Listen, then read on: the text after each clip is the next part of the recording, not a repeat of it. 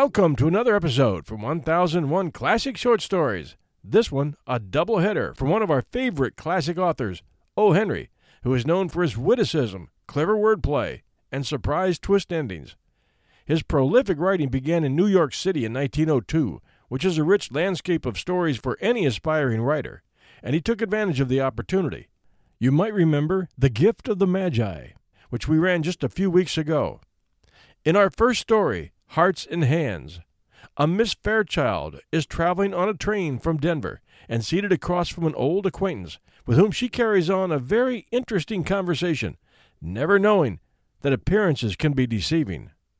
In the second story, Buried Treasure, we join the narrator on a hunt for buried treasure that leads to a treasure of another kind.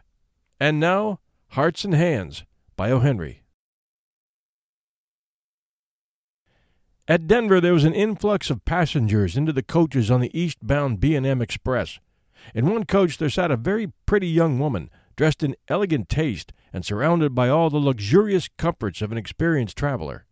Among the newcomers were two young men, one of handsome presence, with a bold, frank countenance and manner, the other a ruffled, glum-faced person, heavily built and roughly dressed. The two were handcuffed together. As they passed down the aisle of the coach, the only vacant seat offered was a reversed one facing the attractive young woman. Here the linked couple seated themselves. The young woman's glance fell upon them with a distant, swift disinterest. Then, with a lovely smile brightening her countenance, and with a tender pink tinging her rounded cheeks, she held out a little gray-gloved hand. When she spoke, her voice, full, sweet, and deliberate, proclaimed that its owner was accustomed to speak and be heard. "Well, Mr. Easton, if you will make me speak first, I suppose I must. Don't you ever recognize old friends when you meet them in the West?" The younger man roused himself sharply at the sound of her voice, seemed to struggle with a slight embarrassment which he threw off instantly, and then clasped her fingers with his left hand. "It's Miss Fairchild," he said, with a smile. "I'll ask you to excuse the other hand. It's otherwise engaged just at present." He slightly raised his right hand, bound at the wrist by the shining bracelet, to the left one of his companion. The glad look in the girl's eyes slowly changed to a bewildered horror. The glow faded from her cheeks. Her lips parted in a vague, relaxing distress. Easton, with a little laugh, as if amused, was about to speak again when the other forestalled him. The glum-faced man had been watching the girl's countenance with veiled glances from his keen, shrewd eyes. "You'll excuse me for speaking, miss, but I see you're acquainted with the marshal here. If you'll ask him to speak a word for me when we get to the pen, he'll do it, and it'll make things easier for me there. He's taking me to Leavenworth Prison. It's 7 years for counterfeiting." "Oh," said the girl, with a deep breath and returning color. "So that is what you are doing out here, a marshal." "My dear Miss Fairchild," said Easton calmly, "I had to do something. Money has a way of taking wings unto itself, and you know it takes money to keep step with our crowd in Washington. I saw this opening in the West, and, well, a marshalship isn't quite as high a position as that of an ambassador, but—" "The ambassador," said the girl warmly, "doesn't call any more. He needn't ever have done so. You ought to know that. And so now you're one of those dashing Western heroes, and you ride and shoot and go into all kinds of dangers. That's different from the Washington life. You have been missed from the old crowd." The girl's eyes, fascinated, went back, widening a little to rest upon the glittering handcuffs. "Don't you worry about them, miss," said the other man. "All marshals handcuff themselves to their prisoners to keep them from getting away. Mr. Easton knows his business." "Will we see you again soon in Washington?" asked the girl. "Not soon, I think," said Easton. "My butterfly days are over, I fear." "I love the West," said the girl irrelevantly. She looked away out the car window. She began to speak truly and simply, without the gloss of style and manner. "Mama and I spent the summer in Denver. She went home a week ago because Father was slightly ill. I could live and be happy in the West. I think the air here agrees with me. Money isn't everything, but people always misunderstand things and remain stupid." "Say, Mr. Marshal," growled the glum-faced man, "this isn't quite fair. I'm needing a drink and haven't had a smoke all day. Haven't you talked long enough?" Take me in the smoker now, won't you? I'm half dead for a pipe." The bound travelers rose to their feet, Easton with the same slow smile on his face. "I can't deny a petition for tobacco," he said lightly. "It's the one friend of the unfortunate. Goodbye, Miss Fairchild. Duty calls, you know." He held out his hand for a farewell. "It's too bad you're not going east," she said, reclothing herself with manner and style. "But you must go on to Leavenworth, I suppose?" "Yes," said Easton. "I must go on to Leavenworth." The two men sidled down the aisle into the smoker. The two passengers in a seat nearby had heard most of the conversation. Said one of them, "That marshal's a good sort of chap. Some of these Western fellows are all right." "Pretty young to hold an office like that, isn't he?" asked the other. "Young!" exclaimed the first speaker. "Why, didn't you catch on? Say, did you ever know an officer to handcuff a prisoner to his right hand?" Our second story, Buried Treasure, will begin in just a moment. And now, Buried Treasure by O.HENRY. There are many kinds of fools. Now, will everybody please sit still until they're called upon specifically to rise? I had been every kind of fool, except one. I had expended my patrimony, pretended my matrimony, played poker, lawn tennis, and bucket shops, parted soon with my money in many ways. But there remained one rule of the wearer of cap and bells that I had not played. That was the seeker after buried treasure. To few does the delectable furor come, but of all the would-be followers in the hoof-prints of King Midas, none has found a pursuit so rich, in pleasurable promise anyway. But, going back from my theme a while, as lame pens must do, I was a fool of the sentimental soft. I saw May Martha Mangum, and was hers. She was 18, the color of the white ivory keys of a new piano, beautiful, and possessed by the exquisite solemnity and pathetic witchery of an unsophisticated angel doomed to live in a small, dull Texas prairie town. She had a spirit and charm that could have enabled her to pluck rubies like raspberries from the crown of Belgium, or any other sporty kingdom, but she didn't know it, and I did not paint the picture for her. You see, I wanted May Martha Mangum for to have and to hold. I wanted her to abide with me and put my slippers and pipe away every day in places where they cannot be found of evenings. May Martha's father was a man hidden behind whiskers and spectacles. He lived for bugs and butterflies and all insects that fly or crawl or buzz or get down your back or in the butter. He was an etymologist, or words to that effect. He spent his life seining the air for flying fish of the Junebug order, and then sticking pins through 'em and calling 'em names. He and May Martha were the whole family. He prized her highly as a fine specimen of the Racibus humanus, because she saw that he had food at times, and put his clothes on right side before, and kept his alcohol bottles filled. Scientists, they say, are apt to be absent-minded. There was another besides myself who thought May Martha Mangum one to be desired. That was Goodloe Banks, a young man just home from college. He had all the attainments to be found in books, Latin, Greek, philosophy, and especially the higher branches of mathematics and logic. If it hadn't been for his habit of pouring out this information and learning on everyone that he addressed, I'd have liked him pretty well. But even as it was, he and I were, you would have thought, great pals. We got together every time we could because each of us wanted to pump the other for whatever straws we could find. Which way the wind blew from the heart of May Martha Mangum. Rather a mixed metaphor. Goodloe Banks would never have been guilty of that. That is the way of rivals. You might say that Goodloe ran to books, manners, culture, rowing, intellect, and clothes. I would have put you in mind more of baseball and Friday night debating societies, by way of culture, and maybe of a good horseback rider. But in our talks together, and in our visits and conversation with May Martha, neither Goodloe Banks nor I could find out which one of us she preferred.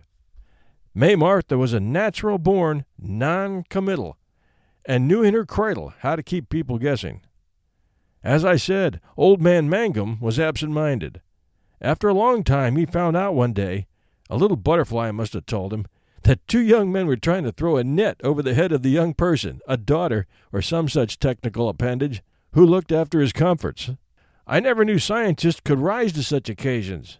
Old Mangum orally labeled and classified Goodloe and myself easily among the lowest orders of the vertebrates, and in English, too, without going any further into Latin than the simple references to Orgetorix, Rex Helvetia, which is as far as I ever went myself. And he told us that if he ever caught us around his house again, he'd add us to his collection. Goodloe Banks and I remained away 5 days, expecting the storm to subside. When we dared to call at the house again, May Martha Mangum and her father were gone. Gone! The house they rented was closed. Their little store of goods and chattels was gone also. And not a word of farewell to either of us from May Martha. Not a white fluttering note pinned to the hawthorn bush, not a chalk mark on the gate-post, nor a postcard in the post office to give us a clue. For 2 months, Goodloe Banks and I, separately, tried every scheme we could think of to track the runaways. We used our friendship and influence with the ticket agent, with livery stable men, railroad conductors, and our one lone, lorn constable, but without results. Then we became better friends and worse enemies than ever. We foregathered in the back room of Snyder's saloon every afternoon after work and played dominoes and laid conversational traps to find out from each other if anything had been discovered. That is the way of rivals. Now, Goodloe Banks had a sarcastic way of displaying his own learning and putting me in the class that was reading, "Poor Jane Ray, her bird is dead, she cannot play." Well, I rather liked Goodloe, and I had a contempt for his college learning, and was always regarded as good-natured, so I kept my temper. And I was trying to find out if he knew anything about May Martha, so I endured his society. In talking things over one afternoon, he said to me, "Suppose you do find her, Ed, whereby would you profit? Miss Mangum has a mind.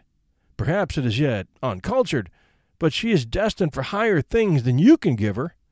I've talked with no one who seemed to appreciate more the enchantment of the ancient poets and writers and modern cults that have assimilated and expended their philosophy of life. Don't you think you are wasting your time looking for her? My idea," said I, "of a happy home is an 8-room house in a grove of live oaks by the side of a charco on a Texas prairie. A piano," I went on, "with an automatic player in the sitting room, 3,000 head of cattle under fence for a starter, a buckboard and ponies always hitched at the post for the missus, and May Martha Mangum to spend the profits of the ranch as she pleases, and put my slippers and pipe away every day in places where they cannot be found of evenings. That," said I, "is what is to be. And a fig, a dried Smyrna Dago stand fig, for your curriculum's cults and philosophy." "She is meant for higher things," repeated Goodloe Banks. "Whatever she is meant for," I answered, "just now she is out of pocket, and I shall find her as soon as I can without the aid of colleges." "The game is blocked," said Goodloe, putting down a domino, and we had the beer. Shortly after that, a young farmer whom I knew came into town and brought me a folded blue paper. He said his grandfather had just died. I concealed a tear, and he went on to say that the old man had jealously guarded this paper for 20 years. He left it to his family as part of his estate, the rest of which consisted of 2 mules and a hypotenuse of non-arable land. The sheet of paper was of the old blue kind used during the rebellion of the abolitionists against the secessionists. It was dated June 14th, 1863, and it described the hiding place of 10 burro loads of gold and silver coin, valued at $300,000. Old Rundle, grandfather of his grandson Sam, was given the information by a Spanish priest who was in on the treasure burying, and who died many years before. No, afterward, in Old Rundle's house. Old Rundle wrote it down from dictation. "Why didn't your father look this up?" I asked young Rundle. "He went blind before he could do so," he replied. "Why didn't you hunt for it yourself?" I asked. "Well," said he, "I've only known about the paper for 10 years. First there was the spring plowing to do, then chopping the weeds out of the corn, and then come taking fodder, and mighty soon winter was on us. It seemed to run along that way year after year. That sounded perfectly reasonable to me, so I took it up with young Lee Rundle at once. The directions on the paper were simple. The whole burro cavalcade laden with the treasure started from an old Spanish mission in Dolores County. They traveled due south by the compass until they reached the Alameda River. They forded this and buried the treasure on the top of a little mountain shaped like a pack saddle, standing in a row between two higher ones. A heap of stones marked the place of the buried treasure. All the party except the Spanish priest were killed by Indians a few days later. The secret was a monopoly. It looked good to me. Lee Rundle suggested that we rig out a camping outfit, hire a surveyor to run out the line from the Spanish mission, and then spend the $300,000 seeing the sights in Fort Worth. But without being highly educated, I knew a way to save time and expense. We went to the state land office and had a practical, what they call a working sketch, made of all the surveys of land from the old mission to the Alameda River. On this map, I drew a line due southward to the river. The length of lines of each survey and section of land was accurately given on the sketch. By these, we found the point on the river and had a connection made with it and an important, well-identified corner of the Los Animos 5-League Survey, a grant made by King Philip of Spain. By doing this, we did not need to have the line run out by a surveyor. It was a great saving of expense and time.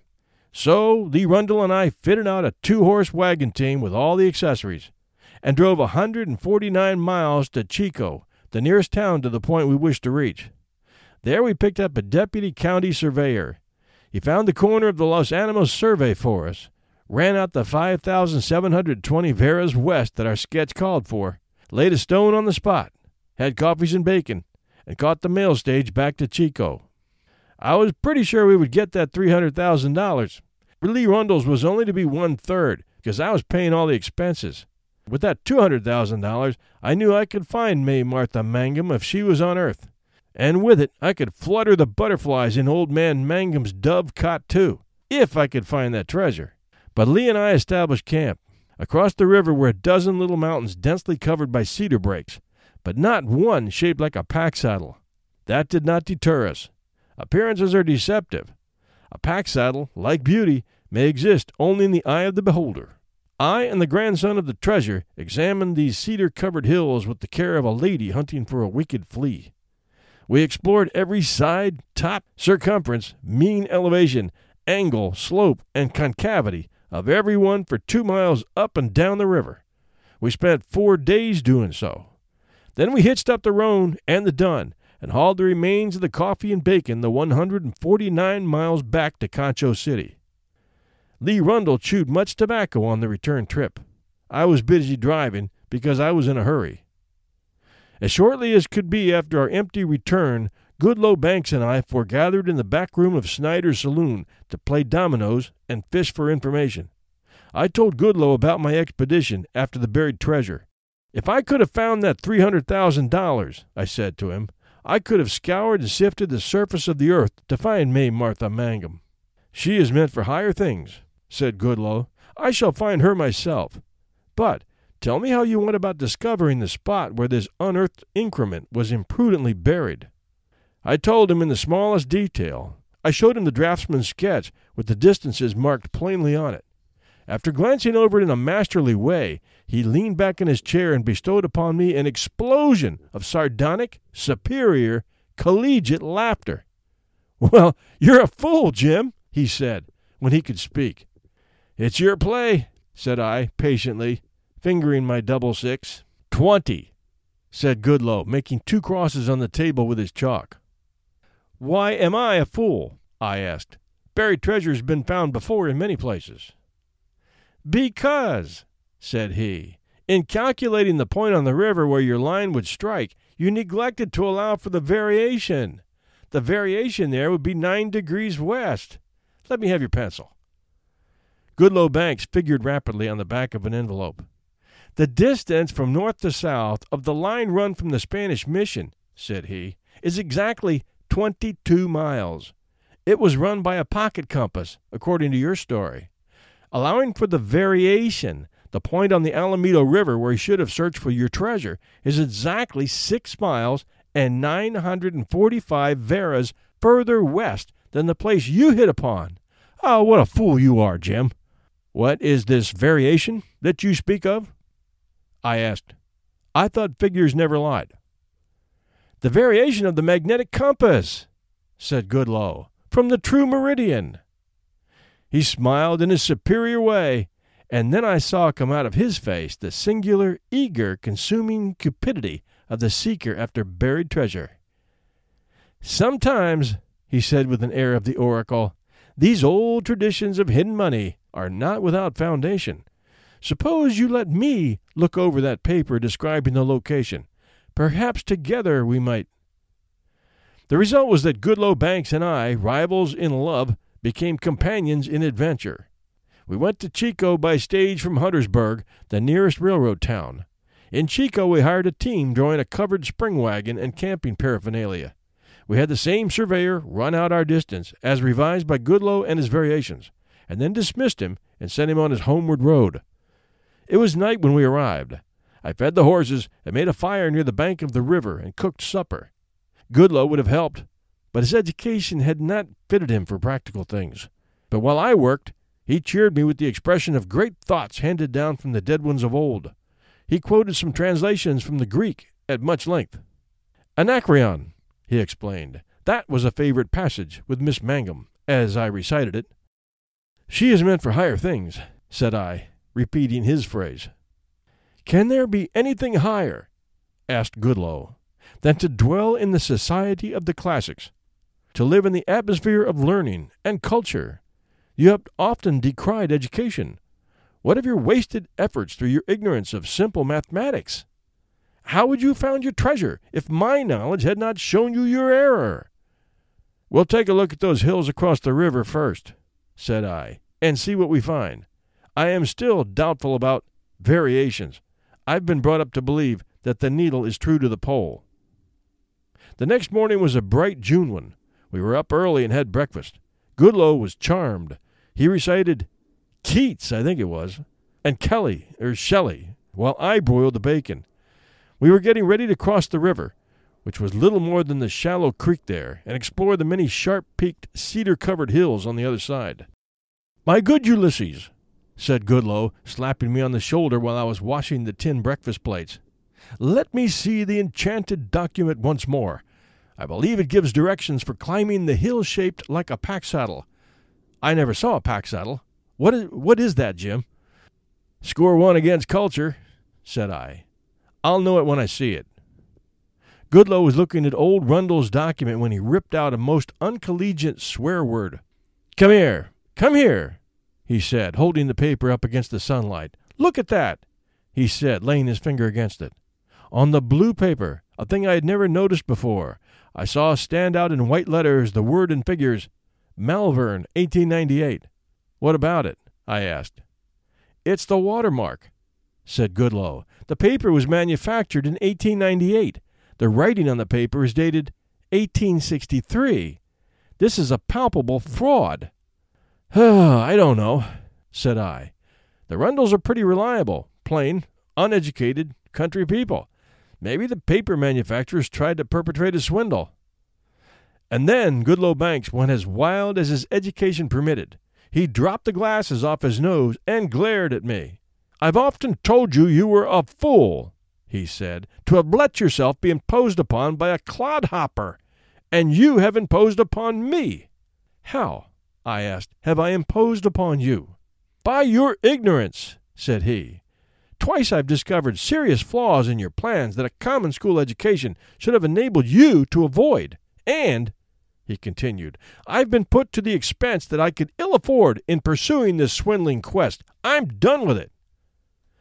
I rose and pointed a large pewter spoon at him, fresh from the dishwater. Goodloe Banks, I said, I care not one parboiled navy bean for your education. I always barely tolerated it in anyone, and I despised it in you. What has your learning done for you? It is a curse to yourself and a bore to your friends. Anyway, I said, away with your watermarks and variations. They are nothing to me. They shall not deflect me from my quest. I pointed with my spoon across the river to a small mountain, shaped like a pack saddle. I am going to search that mountain, I went on, for the treasure. Decide now whether you are in it or not. If you wish to let a watermark or a variation shake your soul, you are no true adventurer. Decide. A white cloud of dust began to rise far down the river road. It was the mail wagon from Hesperus to Chico. Goodloe flagged it. I am done with the swindle, said he, sourly. No one but a fool would pay any attention to that paper now. You always were a fool, Jim. I leave you to your fate. He gathered his personal traps, climbed into the mail wagon, adjusted his glasses nervously, and flew away in a cloud of dust. After I had washed the dishes and staked the horses on new grass, I crossed the shallow river and made my way slowly through the cedar brakes up to the top of the hill shaped like a pack saddle. It was a wonderful June day. Never in my life had I seen so many birds, so many butterflies, dragonflies, grasshoppers, and such winged and stinged beasts of the air and fields. I investigated the hill shaped like a pack saddle from base to summit. I found an absolute absence of signs relating to buried treasure. There was no pile of stones, no ancient blazes on the trees, none of the evidences of the $300,000 as set forth in the document of Old Man Rundle. I came down the hill in the cool of the afternoon. Suddenly, out of the cedar brake, I stepped into a beautiful green valley where a tributary small stream ran into the Alameda River. And there I was startled to see what I took to be a wild man, with an unkempt beard and ragged hair, pursuing a giant butterfly with brilliant wings. Perhaps he's an escaped madman, I thought, and wondered how he had strayed so far from the seats of education and learning. And then I took a few more steps and saw a vine-covered cottage near the small stream, and in a little grassy glade I saw May Martha Mangum plucking wildflowers. She straightened up and looked at me. For the first time since I knew her, I saw her face, which was the color of the white keys of a new piano, turn pink. I walked toward her without a word. She let the gathered flowers trickle slowly from her hand to the ground. I knew you would come, Jim, she said clearly. Father wouldn't let me write, but I knew you would come. What followed, you may guess. There was my wagon and team just across the river.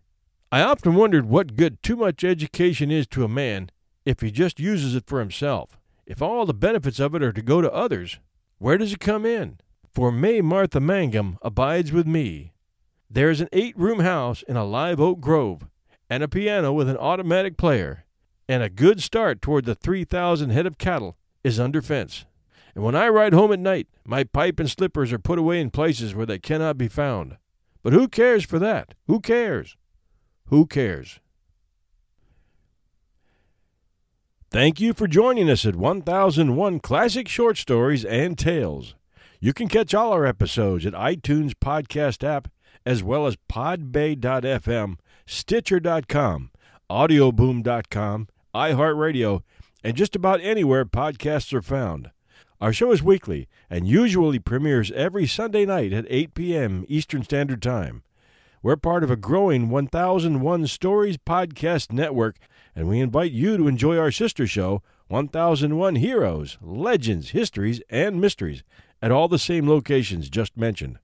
Our Facebook page is facebook.com/1001 Heroes, and our Twitter address is @1001podcast. And for those of you who could care less what a podcast is, just go to www.1001storiespodcast.com, and you'll be able to listen to all our episodes there. We really are shooting for 1001 episodes, and when we get there, that sign we use will change to 2001. It continues to be a fantastic journey for us here, and I appreciate each and every one of you who listen, review, and share our shows. Thanks to all of you for your support. This is your host and storyteller, John Hagedorn, and this is our story.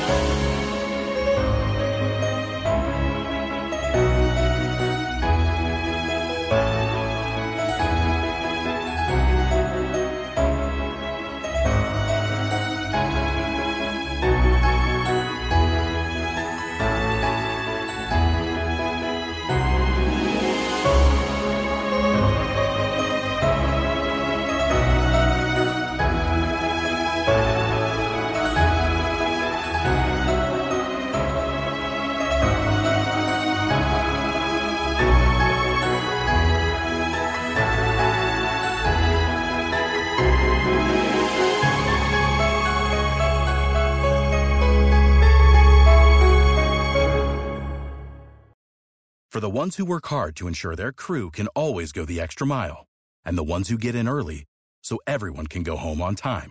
There's Grainger, offering professional-grade supplies backed by product experts so you can quickly and easily find what you need. Plus, you can count on access to a committed team ready to go the extra mile for you. Call, click Grainger.com, or just stop by. Grainger, for the ones who get it done.